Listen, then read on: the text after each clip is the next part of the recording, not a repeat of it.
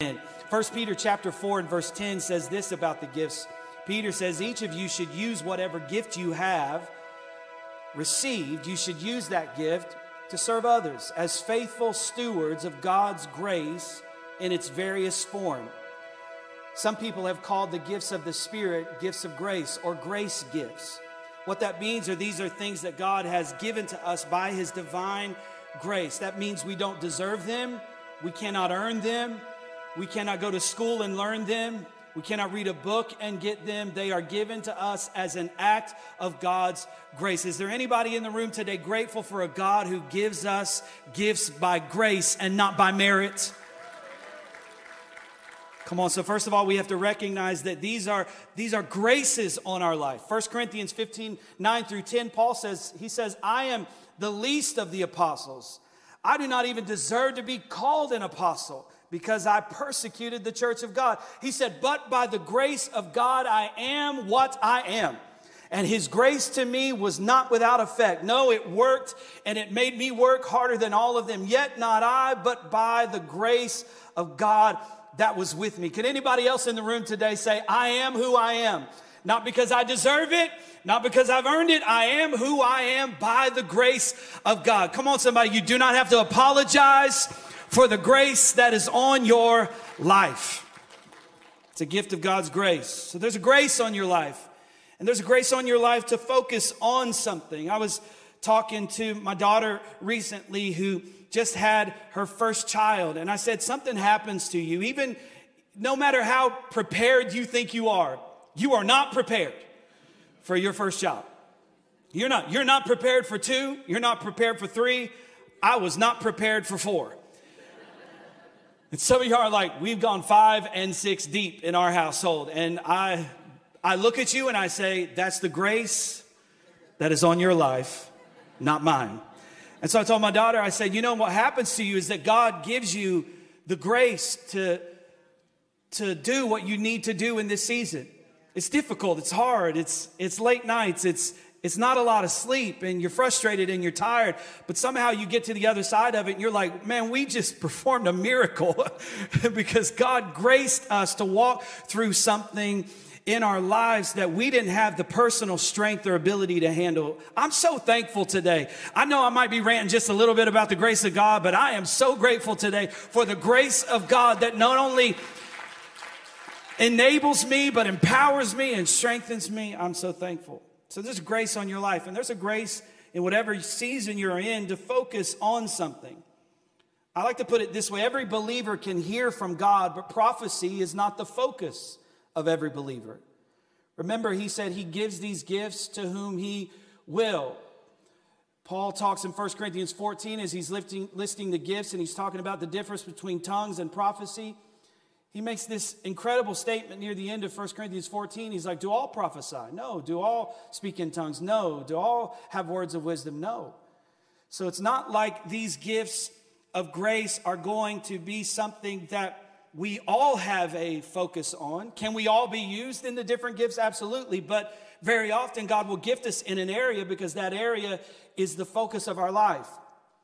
So there will be an area of ministry and influence and focus. And I put it this way too. What if every believer can lay hands on the sick, and the Bible commands us to do that, to lay hands on the sick and they will recover. If everybody has the ability to do that, then what's the purpose of the gift of healing? If everybody can perform miracles, then what's the purpose of the gift of miracles? Why do we need a gift of faith if Romans 12 and 3 says every man has been given a measure of faith? Why do we need people who have a particular focus and grace for evangelism or to shepherd or to prophesy? That's because God likes to use us in these unique functions because these functions have to do with our purpose in life. And I want to talk to you about really quickly just 5 gifts, what they mean and how they look in our lives. First of all, the word of knowledge. The word of knowledge is the knowledge of God. This is something that only God could know. You can't learn this. You cannot find this out through the grapevine. This doesn't come to you by gossip. Come on, somebody. This doesn't come to you by, stalking somebody on social media. This word of knowledge, this knowledge comes to you from God. These are things that only God could know. It's like in the Old Testament, how they would say of the prophet, he is telling people what is happening in the inner chambers of our house. This is a word of knowledge. So the gift of the word of knowledge refers to the ability to know facts about a situation, or even to know a spiritual principle that could not have been known by natural means. This allows someone to see a situation the way God sees it. Secondly, the word of wisdom. The word of wisdom is the wisdom of God. The Bible says in the New Testament, it teaches us that the wisdom that comes from above is first of all peaceable. So anybody that tells you they're operating in wisdom, but they're divisive, that's not wisdom that comes from above. That's not godly wisdom. That's human wisdom. So the wisdom that comes from God is divine answers or solutions to very real human problems. Sometimes this comes through the act of being able to interpret someone's dream. Somebody comes to you and they say, man, I had this dream, and God speaks to you and he gives you a word of wisdom about that dream. And he says, this is what God's trying to say to you, or this is how God is trying to solve your problem. Remember, in the Old Testament, Joseph had this ability to interpret dreams. This was a gift of wisdom. This was a word of wisdom. The king would say, hey, I had this dream.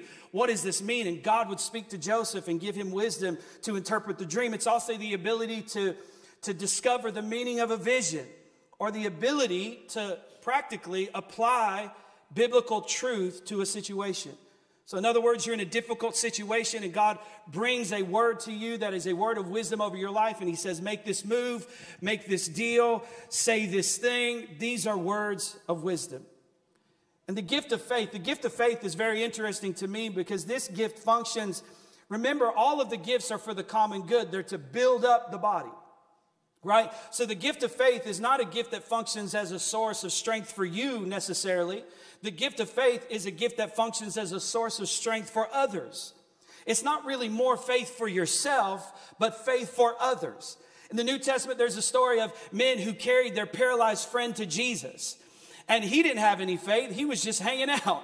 He couldn't do anything. He didn't even ask them to take him to Jesus. They just pick him up, and by their own desire and faith, they're like, we're going to get you to Jesus. And when they get to Jesus, the room where Jesus is completely full. There's no way to get to him through the doors or the windows. So they're so full of faith that they climb up on the roof of the house. They bust the roof open and drop their friend down to Jesus, and Jesus heals their friend that day. Sometimes God puts people around you to have faith for you when you cannot have faith for yourself. This is the gift of faith. This is why you need the body of Christ, because sometimes you come to church and you don't have the faith you need to receive what you need in your life, and you need somebody who can recognize that and stand with you and agree with you and believe God for you. Has anybody ever had somebody with a little bit more faith than you have be able to bring things into your life that you weren't able to bring by your own faith? You just didn't have the strength for it in the moment. This is the gift of faith. This is the gift of faith. This is what Jesus is talking about in Matthew chapter 8, when this man comes to him and he says, hey, my servant needs to be healed. And Jesus is like, I'm on my way. And he says, don't worry about that. He said, just send the word. And Jesus looks at him and he says, I have been all around Israel and I have not seen this much or this great of faith. This is a gift. The gift of healing, or the gifts of healing. Healing can simply be defined as the restoration to health to those who have a physical, a mental, or a spiritual infirmity. In Acts chapter 9, verses 32 through 35, the Bible says about Peter, it says he traveled about the country and he went to visit the Lord's people who lived in Lydda, and there he found a man who was paralyzed and had been bedridden for 8 years. Peter said to him, Jesus Christ heals you. I love that phrase, because no matter if you get a word of wisdom, a word of knowledge, or God used you in a gift of healing or a gift of miracles, it was Jesus Christ that did it. It's not you. It is Jesus who does it. Who does it. So he says, Jesus Christ heals you. Get up and roll up your mat. Immediately he got up, and all those who lived in Lydda and Sharon saw him and turned to the Lord. Now here's something you need to understand before we move any further about the gifts of the Spirit. You don't get to use these gifts on command. You get to use these gifts, like the gift of tongues, as the Spirit gives the utterance, as the Spirit leads. Because sometimes God will use you in a gift and he will not use you in that same gift the same way ever again. He might not. Sometimes God will use you in a gift and you will try to use that gift on someone else and it won't work. Because you don't get to use it on command. They are his to distribute as he sees fit for his will and his purpose, not our will and our purpose. Okay. Now let me give you some examples of that in Acts chapter 19, verse 11 through 12. God did extraordinary miracles through Paul, the Bible says there, so that even handkerchiefs and aprons that he had touched were taken to the sick, and their illnesses were cured, and the evil spirits left them. Well, look at that. Paul is used by God in such an extraordinary way that even the handkerchiefs and the aprons that had touched him were taken to the sick. Now, notice this. It doesn't say that he touched them and told them to take them to the sick. Notice this. People that he had touched or had been in close contact with him, they took those garments home, and their faith that whatever was on Paul could get into their situation, their faith in God and their faith in what God was doing through Paul made that happen. But nowhere does Paul, like on command, just dropping handkerchiefs off at people's homes and mailing stuff to people. And, I can't make it this month. Let me send you my t-shirt and your whole house will get whole. That's not what was happening. Because if that was what was happening, then why in 1 Timothy chapter 5, verse 23, did Paul say to his own disciple, Timothy, he said, stop drinking only water and use a little bit of wine because of your stomach and frequent illnesses. Well, Paul, don't you have the gift of healing? Couldn't you have just prayed over a cloth and sent it to Timothy's house? Why in the world would your closest friend and disciple stay sick and random people who just brushed up against you get made well? Because it's not your gift to distribute. Come on. It is God's. So you can pray for someone to be made whole, but if they don't, it's not a failure of the gift. Come on, it's the choice of God. Man, this is good. I'm helping somebody right now.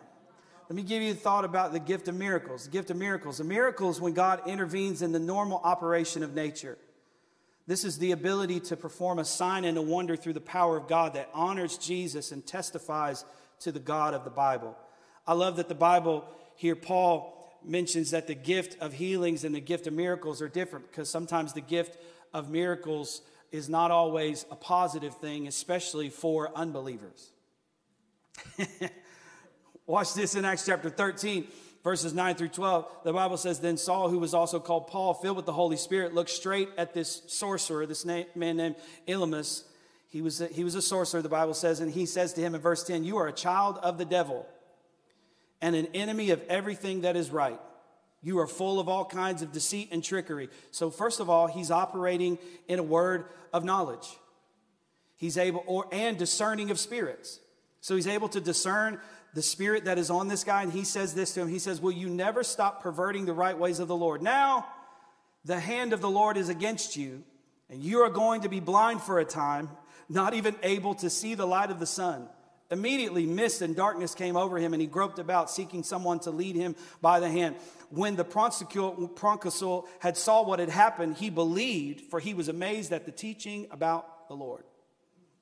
How about that? That's a miracle. That's a sign. That's a wonder. And God will use people to operate in that way. I'll never forget a friend of mine. They moved into a city, and they moved right beside. There was a bar, like a strip club right beside of their church. And they prayed because they started to grow. They actually needed the bar and the land on the strip club that the strip club was on to expand their church. So they prayed that God would shut it down. And he did. And they got the property. And they expanded. That's a miracle. That's a miracle. It's a miracle. So the gift of miracles. This is the ability to perform through the power of God a sign or a wonder to display and glorify Jesus and to testify of the God of the Bible. So those are 5 gifts that God uses people in the body of Christ to operate in. So how do I know?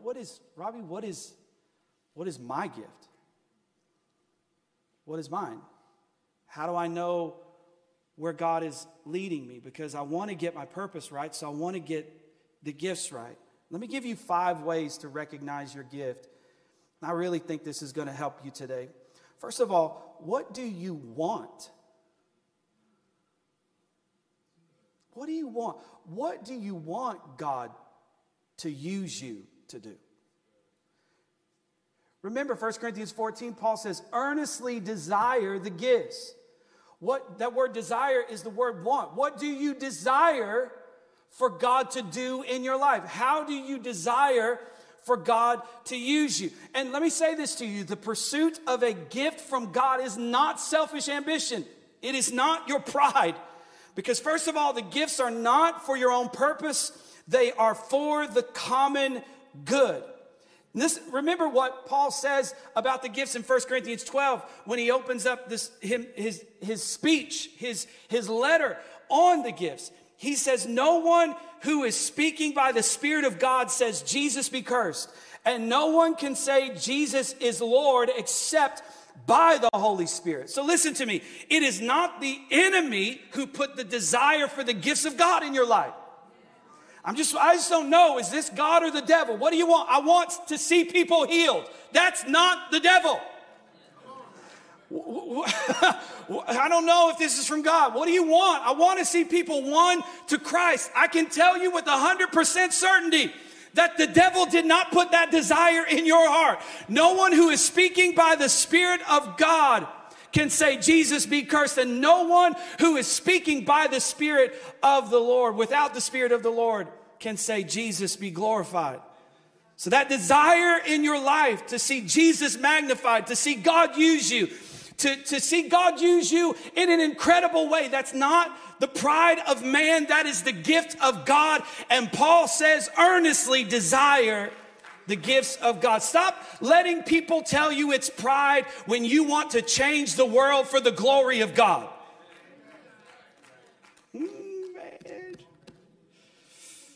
Who put that there? God did. The enemy will do everything he can to distract you from the gifts, because he knows that the gifts build up the church, and the last thing he wants you to do is build up the body of Christ. Let me describe it to you like this. What do you want? What do you desire? My entire life, I've had an anxiety or an intimidation to speak in front of people. It's an amazing thing that I'm doing this today.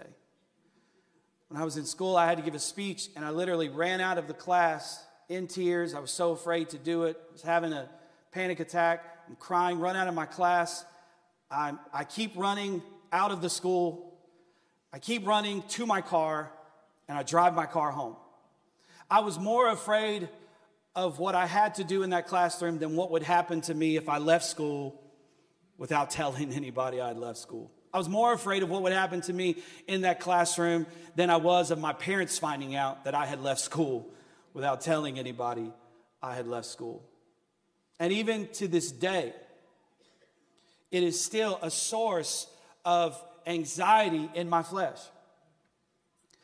But I conquer my anxiety by facing my fear. So the more I do this, the less anxiety I have about doing this. Let me explain it to you, because Jeremiah said it this way. He said in Jeremiah 20:9, he said, but if I say I will not mention his word or speak anymore in his name, his word is in my heart like a fire shut up in my bones. He says, I am weary of holding it in. Indeed, I cannot. What I started to discover was that my anxiety was a result of holding in the gift. The weariness that I felt was not using the gift. It was holding in the gift. So Jeremiah said, unless I get weary and faint and quit and give up, It's like a fire shut up in my bones that even if I wanted to stop saying it, I can't stop saying it because it's the only way I conquer every fear in my life. And so right now, even though I'm preaching to you, I am conquering my own flesh right now because I am letting the fire that God put on the inside of me come out of me. And it's instead of being weary right now, I feel the strength of God right now. And maybe some of the weariness that you feel in your life is the refusal to express the fire that's shut up in your bones. And let me tell you, it's in your bones. 2 Kings chapter 13, verse 21, the Bible says that it came to pass, they were burying a man. And when they threw the man into the grave of Elisha, the Bible says when that man was let down and he touched the bones of Elisha, he revived and he stood up on his feet. Elisha is dead. The skin has rotted off of his bones. And this man is thrown into his grave and just touching his bones. The Bible says that that man is raised to life. There is so much more on the inside of you than you even could possibly understand about your life. There is fire on the inside of your bones. There is a gift on the inside of your bones. There is something that God wants to do in you that is so magnificent that what it does is it brings dead people back to life. It builds up the kingdom of God and it brings glory to Jesus. What do you desire? Stop putting your desires aside because your flesh tells you, you know, that's going to embarrass you. That's going to be tough for you. That's not your natural leaning. That's not the way you're naturally gifted. Well, these are supernatural gifts. They ain't got nothing to do with your natural ability. Oh, man. Number two, what do you dream about? What do you dream about? Acts chapter 2. In the last days, God says, I will pour out my spirit on all people. This is Peter explaining to everyone gathered that day what was happening in the crowd. He says, this is what Joel talked about. He said, I'll pour out my spirit on all people. Your sons and your daughters will prophesy. Your young men will see visions. Your old men will dream dreams.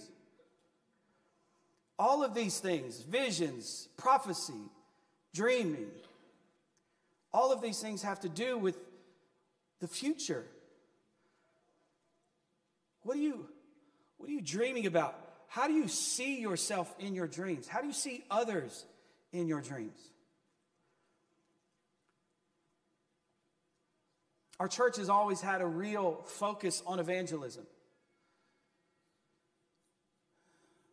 And that's because the two pastors in the history of this church, that's been really one of the gifts in their life. My dad really suffered because of this gift early on trying to build the church. In 1994, my dad was, from early 90s all the way through 94, my dad was going to India every single year for a month, sometimes 45 days. And when he would return, after a while, there was a group of people that started to get together while he was gone and try to change the direction of the church. Some of these people were in leadership at that time. And they didn't like the direction of the church. They were angry because we were so outreach focused. We're not enough focus on, on the saints. And so, Richard, they would say to him, you preach the gospel too much. You're too focused on lost people. You're not focused enough on found people. And so they didn't really like the direction the church was going in or the focus of the church. And the reason the church was focused like that is because when my father first started to come into relationship with Jesus, he started to have dreams. And in those dreams, my father was standing with his back towards the edge of a cliff that had fire burning in it. And he saw millions of people running into the fire. And in these dreams, he is screaming and yelling and grabbing people and holding people and pushing people back and trying to convince people that there's fire in front of them. This is God igniting a passion for the lost.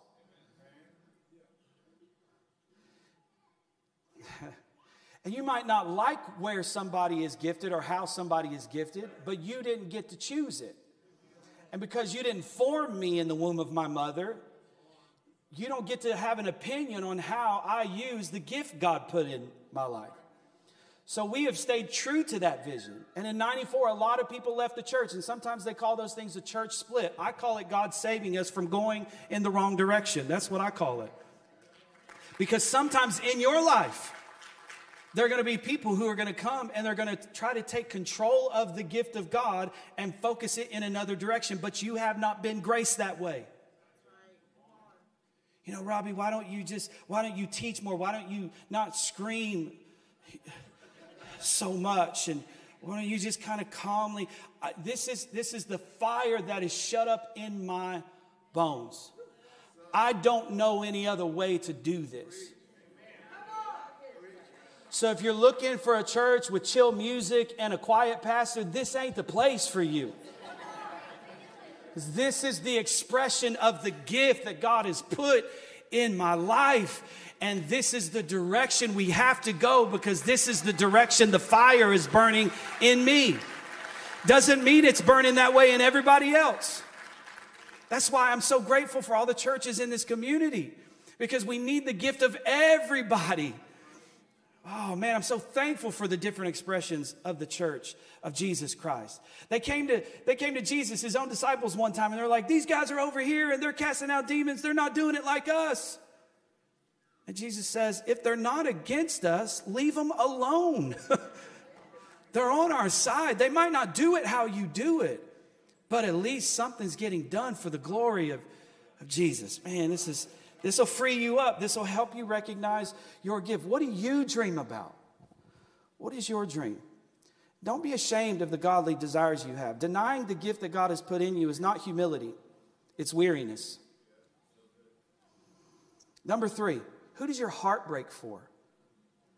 Who do you have a deep compassion for? One of the things that frustrates me so much is, throughout the history of the church, we've had different ministries and things that we've done. And throughout those times, every now and then somebody will get really upset because, the church or certain people didn't get involved in the thing they were doing. And they love it so much, and they think everybody in the church should love it the same way they love it. Come on, man. In the New Testament, the apostles are frustrated because they are trying to preach the word of God, but they are getting all these complaints from orphans and widows that they're not being taken care of. And they said, listen, we don't have the time to wait tables. Man, people would have left that church in a heartbeat if the pastor said, I don't have time to go visit orphans. But that's what they said. Because it wasn't the area of their gifting. It wasn't that they didn't care. It just wasn't the area that they were gifted to serve. So they appointed some full of the Holy Ghost, able to go and meet those needs. Come on, man. This is good, because the thing that you are passionate about is not the same thing that everybody else in the world is passionate about. You might see a commercial about orphans in India and feel like, oh God, I got to go over there, and you cry for weeks over it. And somebody else might see it and send an offering. Doesn't mean they care less. It just means that maybe because you're still weeping over it 3 weeks later, maybe you're actually gifted to go and serve. And oh man, this is helpful. It means I am who I am by the grace of God. It means that I don't have to have the same amount of passion you have for what God has put on your heart to do. So who does your heart break for? Who do you have deep compassion for? Matthew 14:14, Jesus saw the crowd and he had compassion on them, the Bible says. Who are you drawn to? You drawn to the sick, the poor, the overlooked, the abandoned? Because your gift has an audience. There's a friend of mine let me know about. His name's Steve Romine. He was battling multiple sclerosis and he was in a wheelchair. But they would wheel him into meetings, and the sick would come and he would pray for them and they would be healed. So you have a guy who is in a wheelchair in need of a miracle himself, who's laying hands on people and they're getting up out of wheelchairs and experiencing miracles. I thought about that for a moment, and I thought, why is that? And my friend said, well, he told us that the pain that he had gone through actually built in him a compassion for people that were sick. So he had this deep empathy and compassion for people that were sick. And even though he hadn't received a healing in his own body, he still let God use him in the middle of his pain. Maybe your pain doesn't just hurt you. Maybe your pain gifts you. Right? So who does your heart break for? The Bible teaches that in the way God comforted you, in that same manner, now turn and comfort those. So God doesn't allow you to go through all the stuff you go through just so that you can experience the hurt and the loss.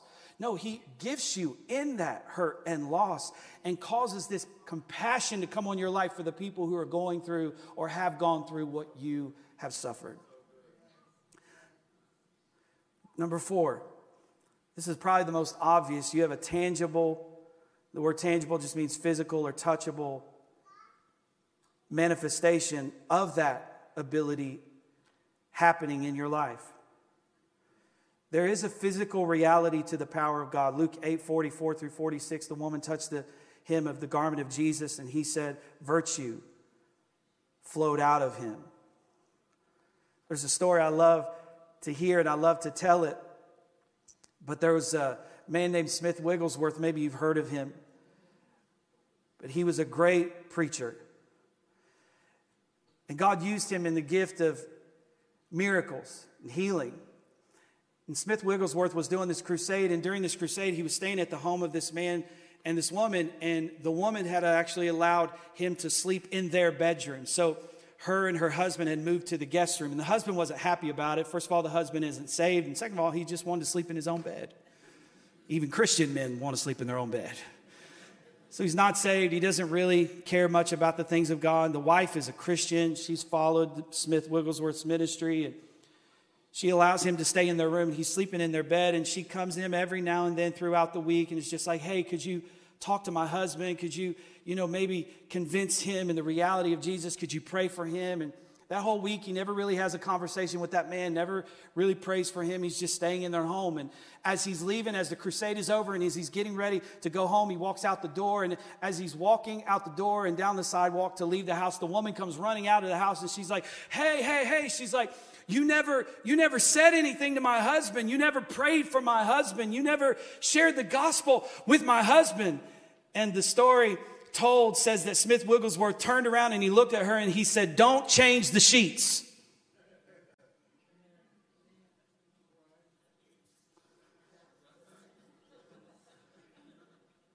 So she goes inside. She goes to the room where he was in, and she realizes, oh, he's talking about the bed sheets. So that night, without changing the sheets, her and her husband moved back into their room. And for the next 3 nights, the husband he's awakened in the middle of the night with visions of hell and torment. And after a few days, the story goes that the man gave his life to Jesus because he slept on the same bed in those same sheets that Smith Wigglesworth slept in. There is a tangible, physical power to the presence of God. I'm not the type of person who says, man, I have the gift of healing on my life. Why don't you just come up after service and touch the hem of my shirt and all will be made whole. But there was a lady years ago. She came to me and her baby had been born prematurely. He was in the ICU, and she said that God spoke to her and told her to bring me a cloth, that if I anointed the cloth and prayed for the cloth, and she took it back to the baby and put it in the NICU with the baby, that God would raise up her baby. Well, she did that. She brought it. I prayed for it. And she came back a couple weeks later and says, God has moved miraculously. Our son is going to be whole. He's coming out of the hospital. I just wanted to tell you, because there could be things that God is doing in your life that you don't even really realize that he's doing. Ways that he's gifted you and you don't even see it, but other people see it.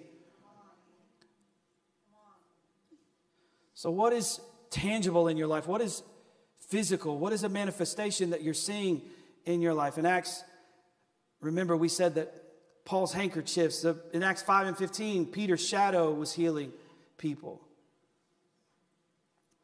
In Acts chapter 8, another sorcerer named Simon saw how God was using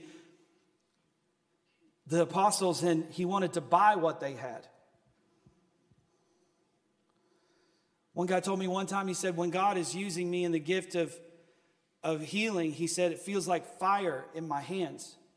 I get around someone and this fire hits my hands, and I know that, and listen to me, some of y'all are like, that's so weird, that's so strange. You believe a virgin was impregnated by the Spirit of God. You're already out there. Let's just go all the way into the Bible. You're already... I just can't believe that crazy stuff. That's so weird. You believe a virgin was impregnated by a ghost,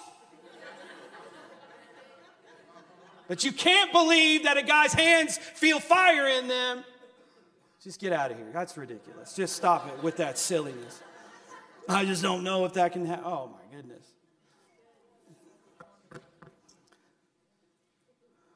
Number 5, who is drawn to you? Whose faith is stirred when they're around you? They come to you because they believe you can help them.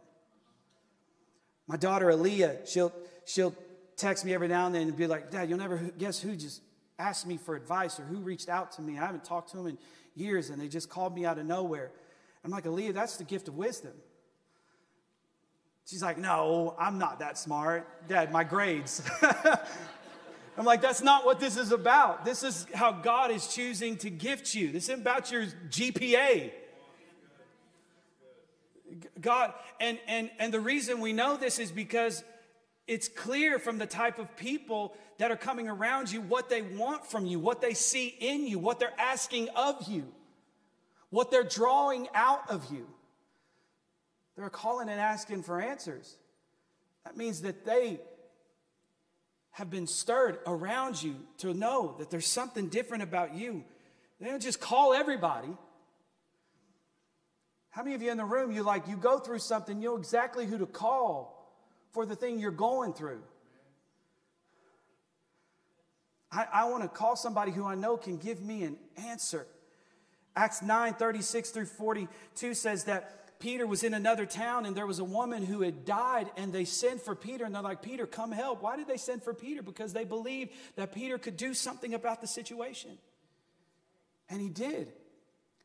Who's drawn to you? The Bible says about Jesus that sinners drew near to hear him. The religious were repelled by Jesus. They couldn't stand Jesus. They wanted to kill Jesus.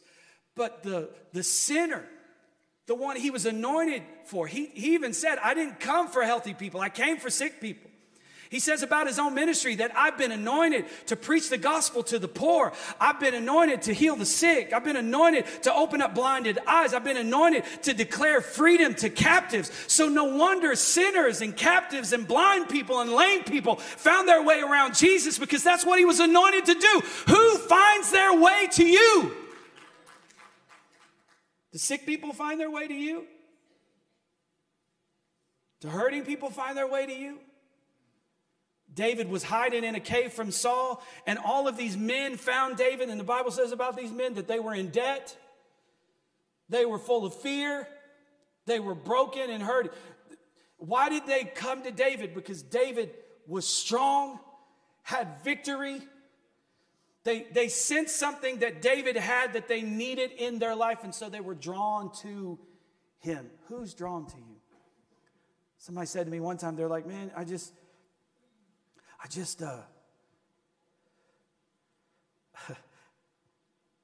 feel drawn to go to the hospital and pray for people. But I just wanted to ask you, do you think that's the Lord?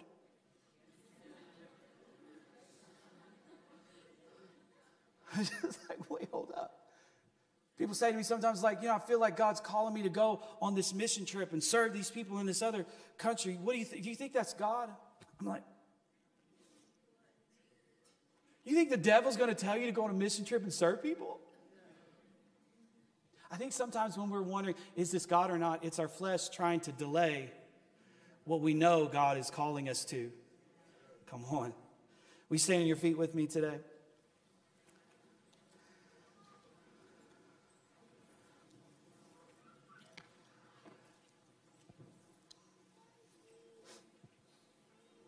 Every person in this room has been gifted by God. What you need is not just to understand where you are gifted, but you also need the courage to use it. And so when I pray today, I'm going to pray for people who feel like they don't have a relationship with God. And I want to pray for you as a follower of Jesus who feels like maybe you have some insight into the places God has gifted you, but you haven't really courageously walked it out yet.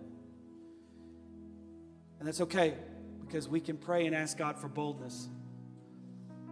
Like they did in the upper room. They were under intense attack from the adversary, and they went to the upper room and they prayed and asked God for boldness. He filled them and they began to speak the word of God with boldness. So I'm praying that happens for many of you today. But if you're in this room, every head bowed if you can. If you're in this room today and you say, Robbie, I feel far from God. Maybe you're